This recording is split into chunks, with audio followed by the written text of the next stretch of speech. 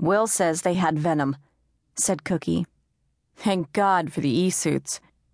He says it would have worked on us, paralyzed us, sent the nervous system into shock.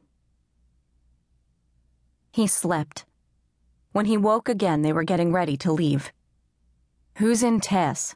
He asked. He was talking about Cappy's lander.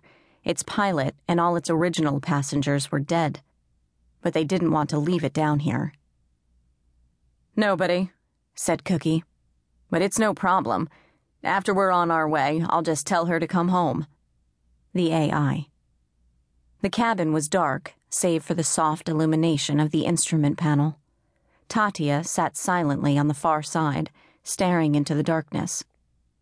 He watched lights blink on outside and lift into the night. Okay, folks, said Cookie. Looks like our turn. It occurred to Nightingale that Cookie, as the surviving member of the command crew, was now the captain. The harness, adjusting for his prone position, slipped down over his thighs and shoulders. It was fortunate that it did, because a sudden gust of wind hit them as they started up, rocking the spacecraft. Hold on, said Cookie. Nightingale couldn't see much of what was happening, but the pilot's movements suggested he'd taken manual control. The lander steadied and rose toward the stars. No one spoke. Nightingale stared at the illuminated instruments. Tatia sat with her head thrown back, her eyes now closed. The reality of it was hitting home.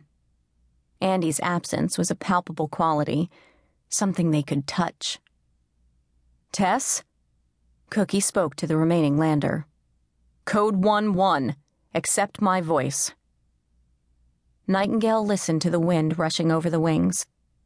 Tatia shifted slightly, opened her eyes and glanced at him. How you doing, boss?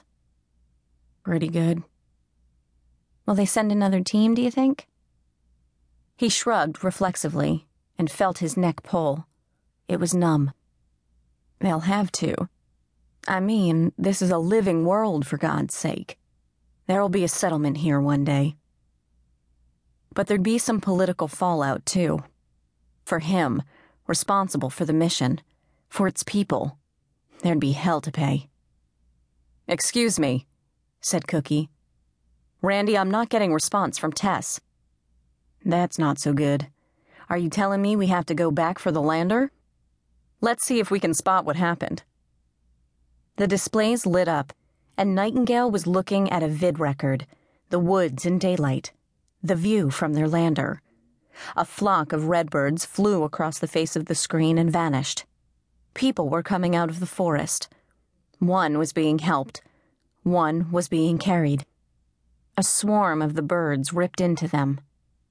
Nightingale saw Remy, one of Biney's people, covered with blood, holding a hand to his left eye. He was down on one knee, firing away. Biney stood over him, providing as much cover as she could. He saw himself, cradled in Hal's arms. Cookie appeared in the picture, swinging a branch. Biney's laser cut everywhere, its white beam slashing through the afternoon. The birds fell to earth whenever it touched them. There, said Cookie. The laser grazed Tess, scorched her hull, moved up, and sliced off the communication pod. The pod exploded in a shower of sparks. Cookie froze the picture. How'd Biney die? Nightingale asked. She was there at the end. She stood outside the airlock and held them off until we got everybody else in. Cookie was shaking his head. We'll have to go back down. No. Nightingale did not want anything more to do with this world. Under no circumstances would they go back. To get the lander, said Cookie, mistaking Nightingale's silence for indecision. Leave it, Cookie. We can't do that. It's too dangerous. We aren't going to lose anybody else.